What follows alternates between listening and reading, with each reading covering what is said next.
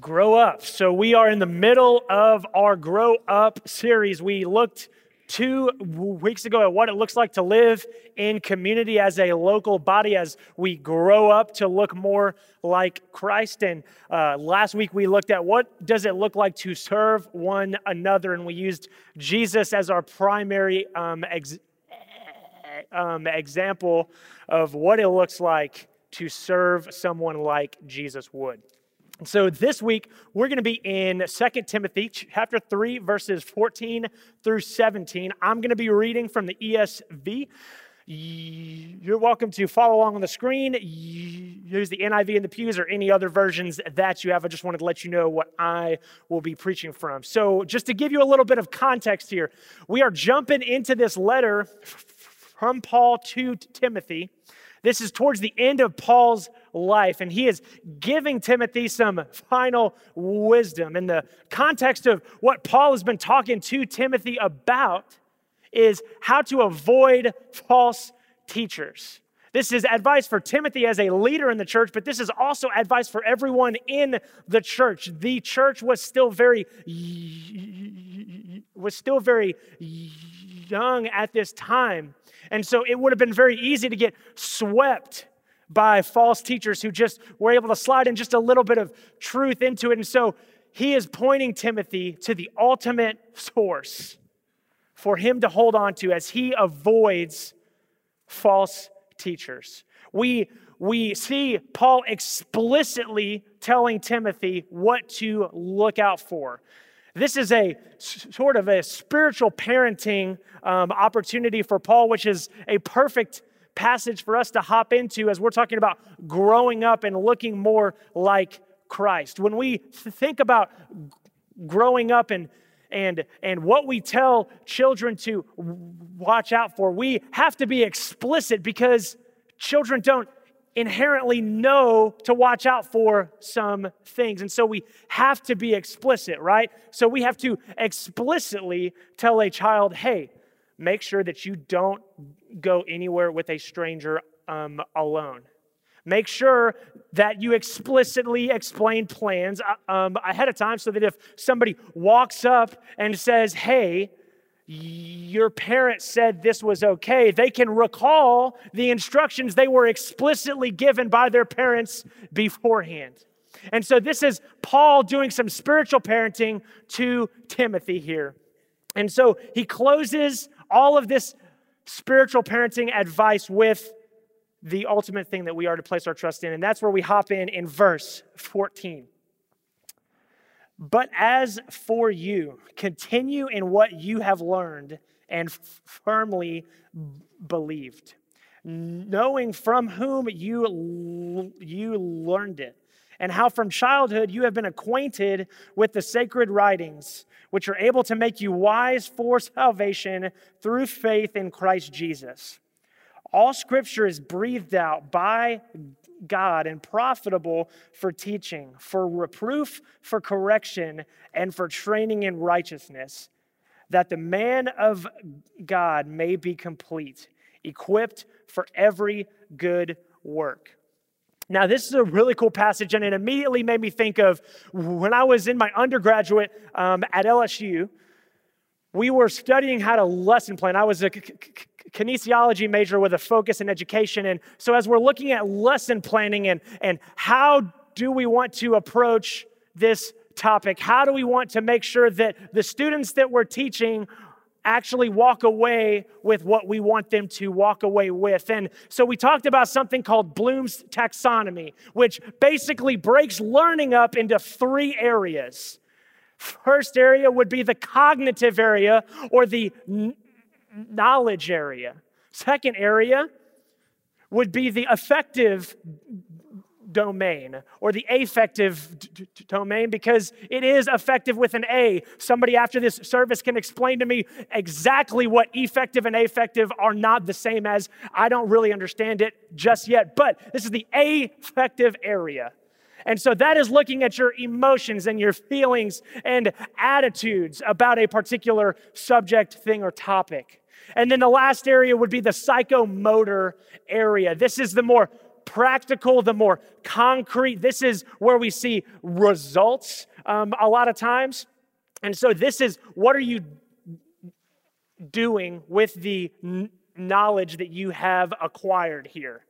And so the important thing about these three areas is that if you just focus on one and neglect the other two, you may have really imparted some great knowledge to a student, but they have no confidence in it, and that makes them even less likely to apply it later. And so all three areas are so important to be addressed here. And Paul is pointing to Scripture here. This is a Scripture passage about Scripture. And so I thought these three areas that teach teachers how to teach would be a perfect way to kind of break this down. And so we're going to look at this passage looking at those three areas here. And so we're going to look at what desiring the Word of God looks like, and then we're going to look at why we should even desire the Word of God at all. So let's look at this first area, cognitive domain, or the knowledge or the facts domain. This is a slightly more objective domain here. And the first thing I want us to look at in this passage is that we desire the Word of God because the Word is foundational. The Word is foundational. Paul begins this letter in chapter 1 expressing gratitude for Timothy's mother and grandmother who have imparted these spiritual concepts, this spiritual knowledge, this knowledge of the ancient texts, which would have been the Old Testament. They have intentionally laid these spiritual foundations for Timothy. And based on that, he is able to build on that in all of his future ministry.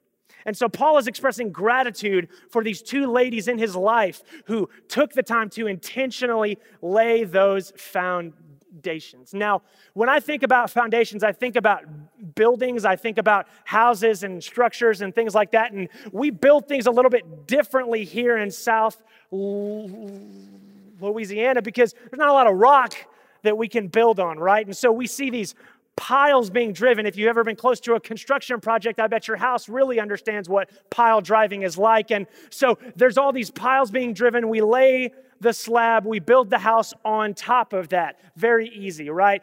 No one expects the house to be built and then wonders where the foundation is, right? That would be ridiculous.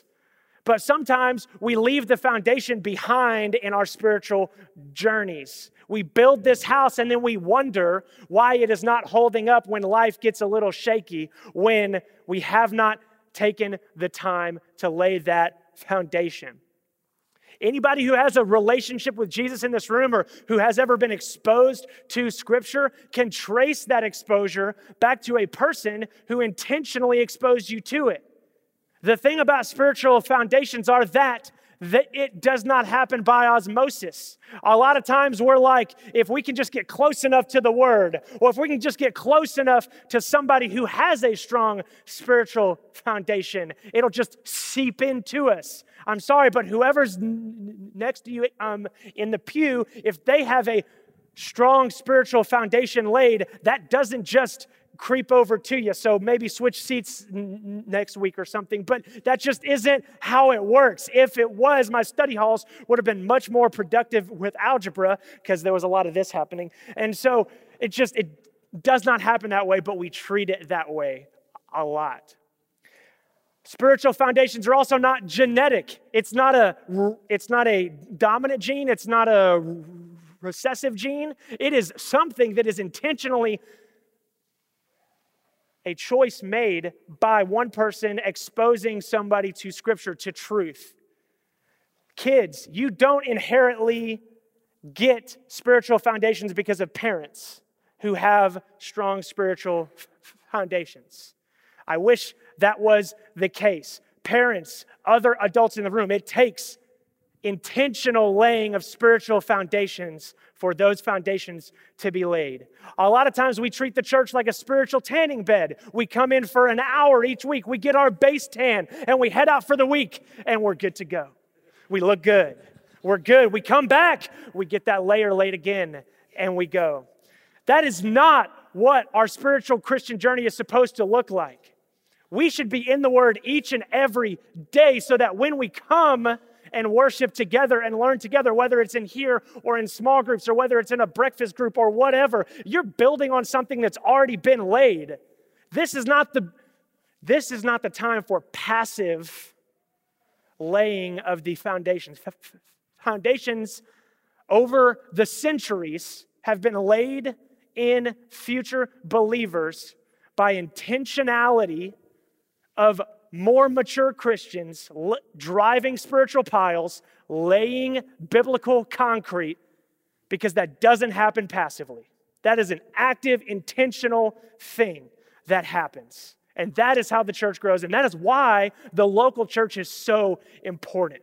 Because we want to lay those foundations both in large, small, and even smaller groups. Now, it's critical that we don't just look at laying the foundation, because we could get so bogged down in gaining knowledge and learning facts and memorizing scripture, all which are great things on their own.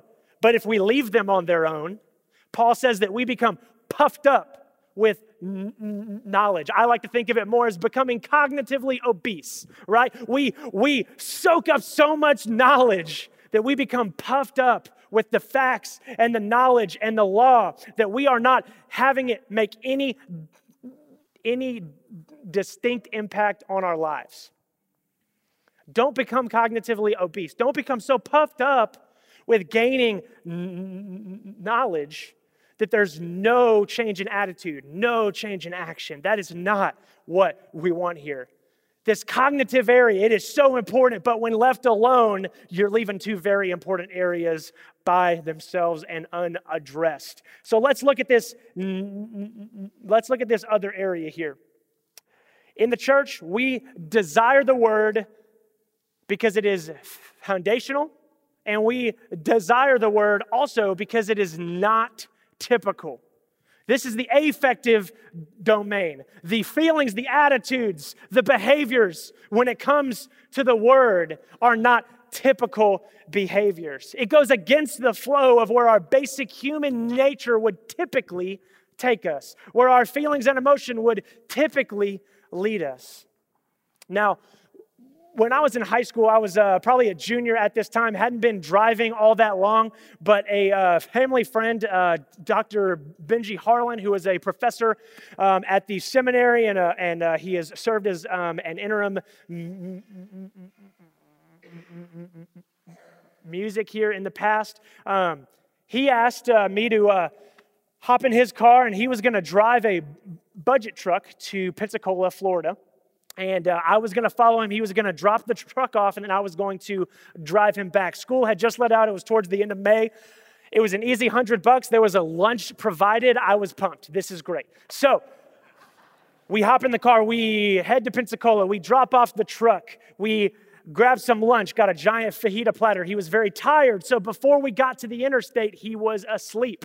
Now, one thing that you need to know about me, any future chaperones for any student trips or anything like that, I have a terrible sense of direction. And that's right now.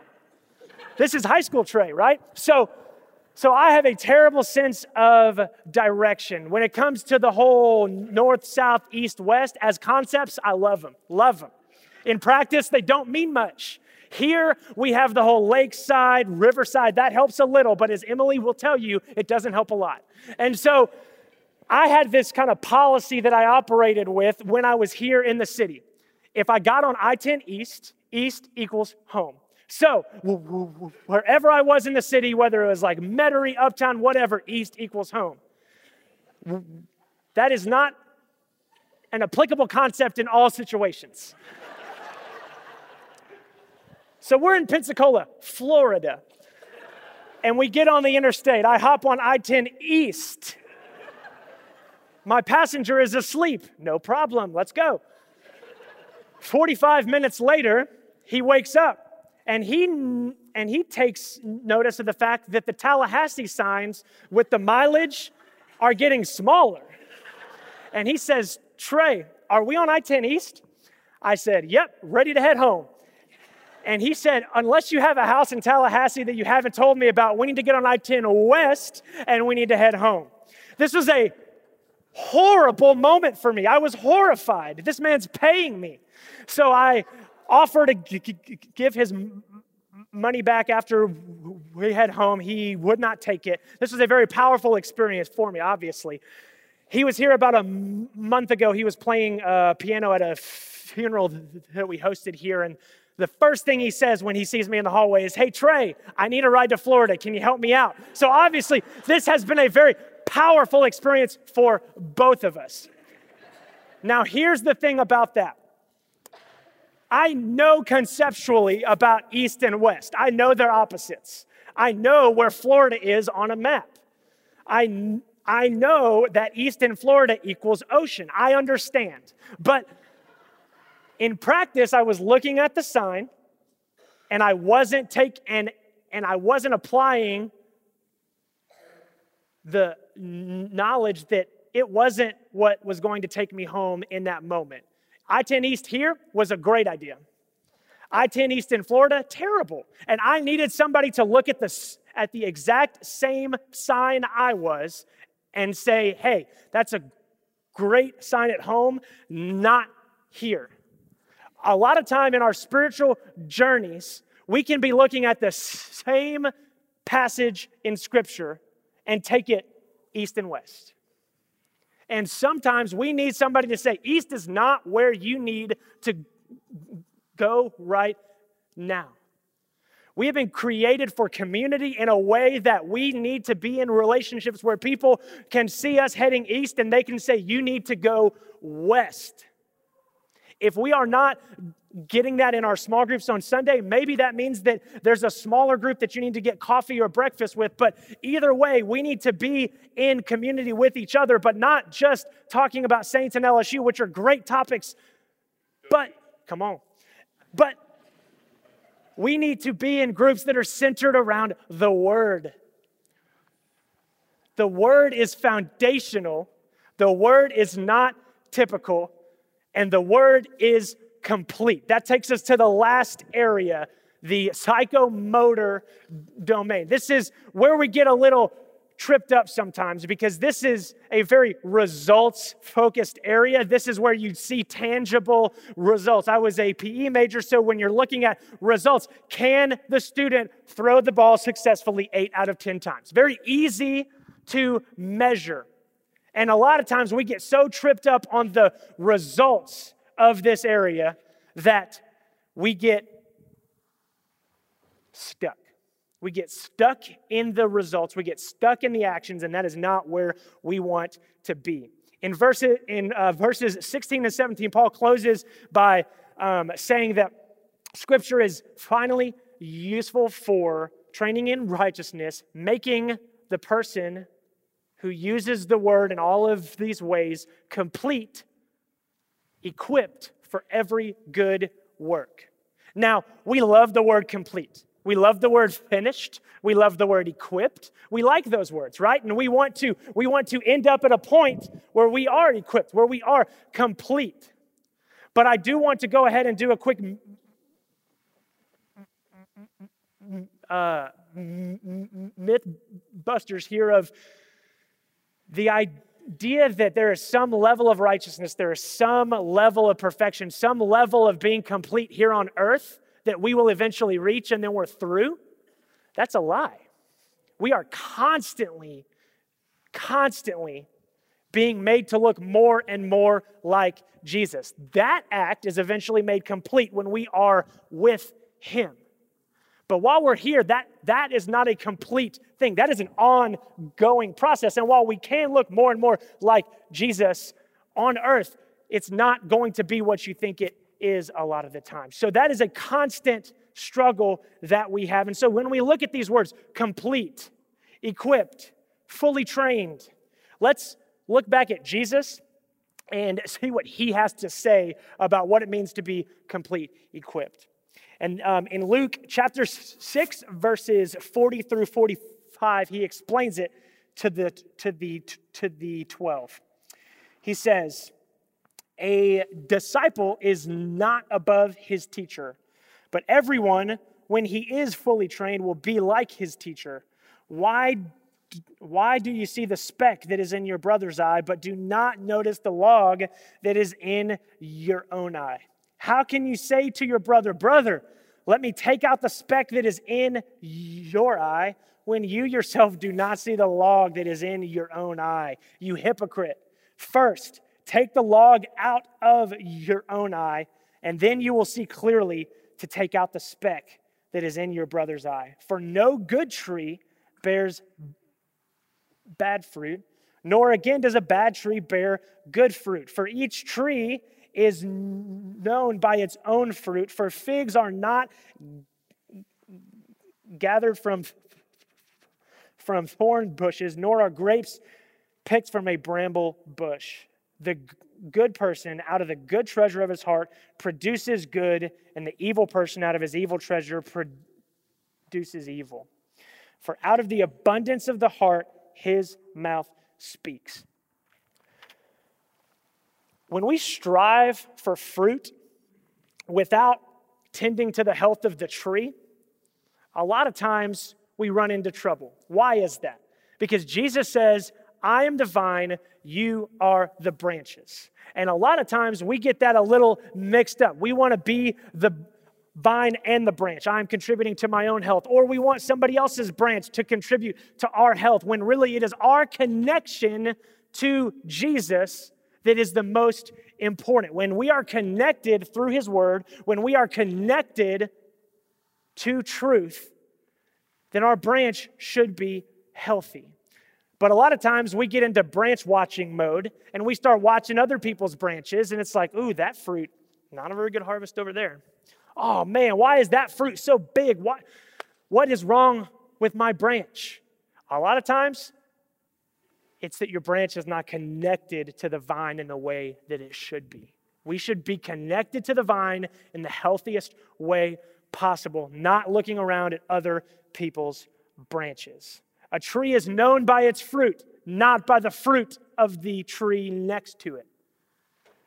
A lot of times, we love being a part of a community that does great things, that is doing great things for the kingdom, that is letting the Lord work through them.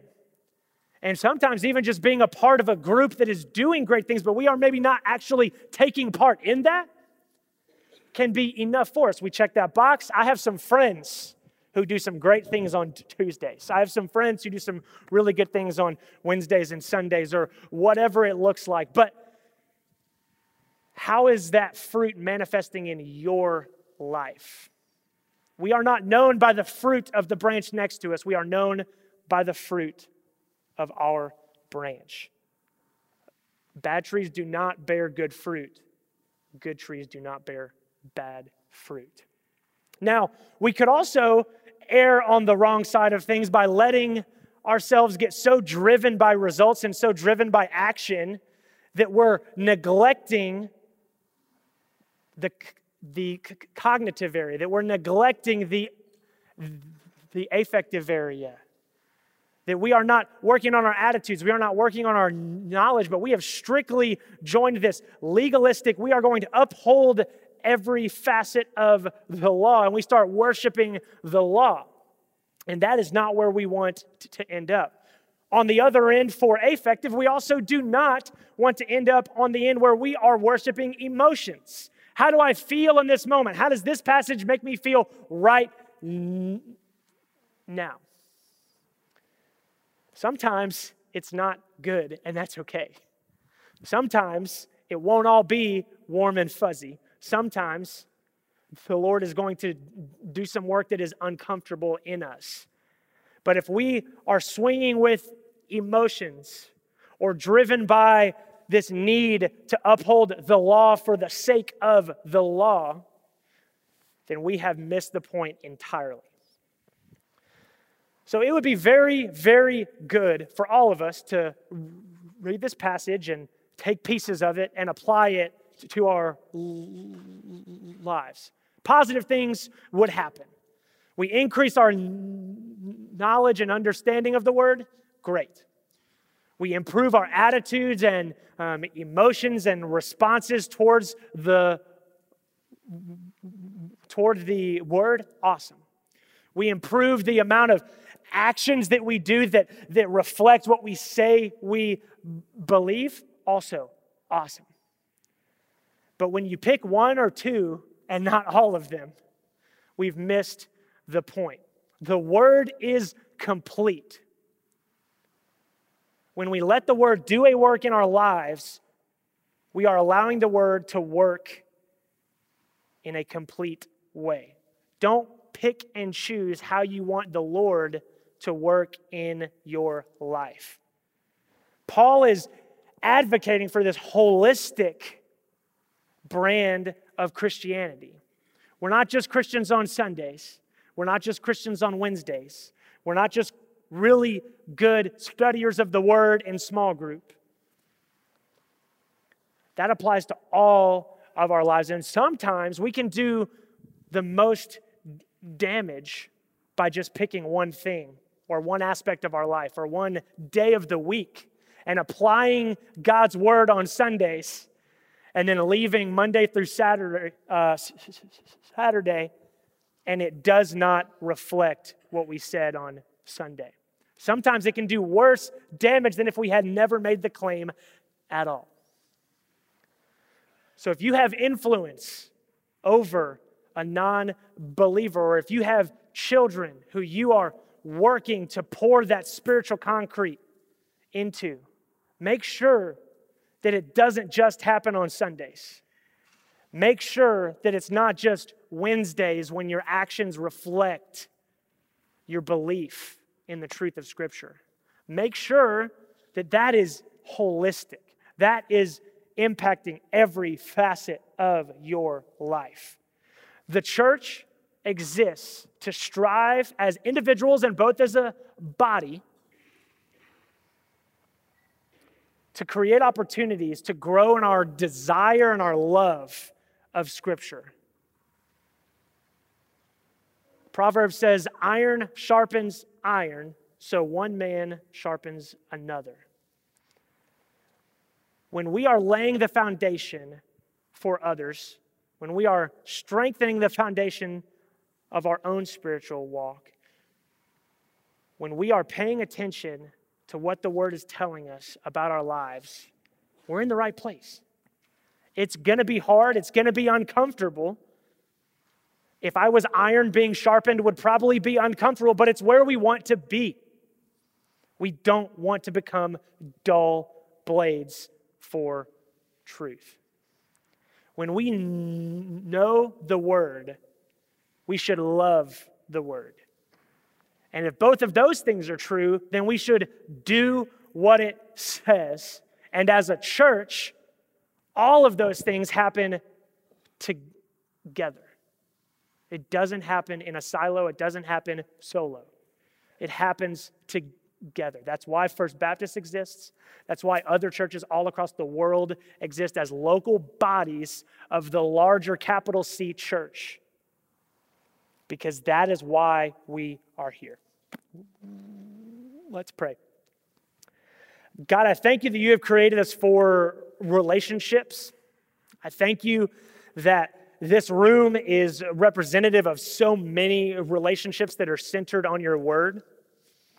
I thank you that you allow us to come in and be vulnerable and be imperfect people who are growing to look more like you, who desire to grow up into the likeness of Jesus. I thank you for your love. I thank you for your grace.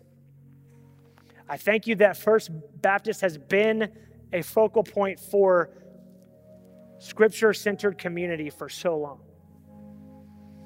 I pray that we as a church would continue to challenge each other, and that would overflow into the city, whether it's a CareFX site, our workplace, our small group, a coffee shop, wherever it is. God, I pray that all of that would be an overflow of the heart of your people in your church acting obediently. I pray for anybody in this room who you are working on their hearts through your word. God, I pray that you would just continue to just soften our hearts to you. And I pray all these things in your son's name. Amen.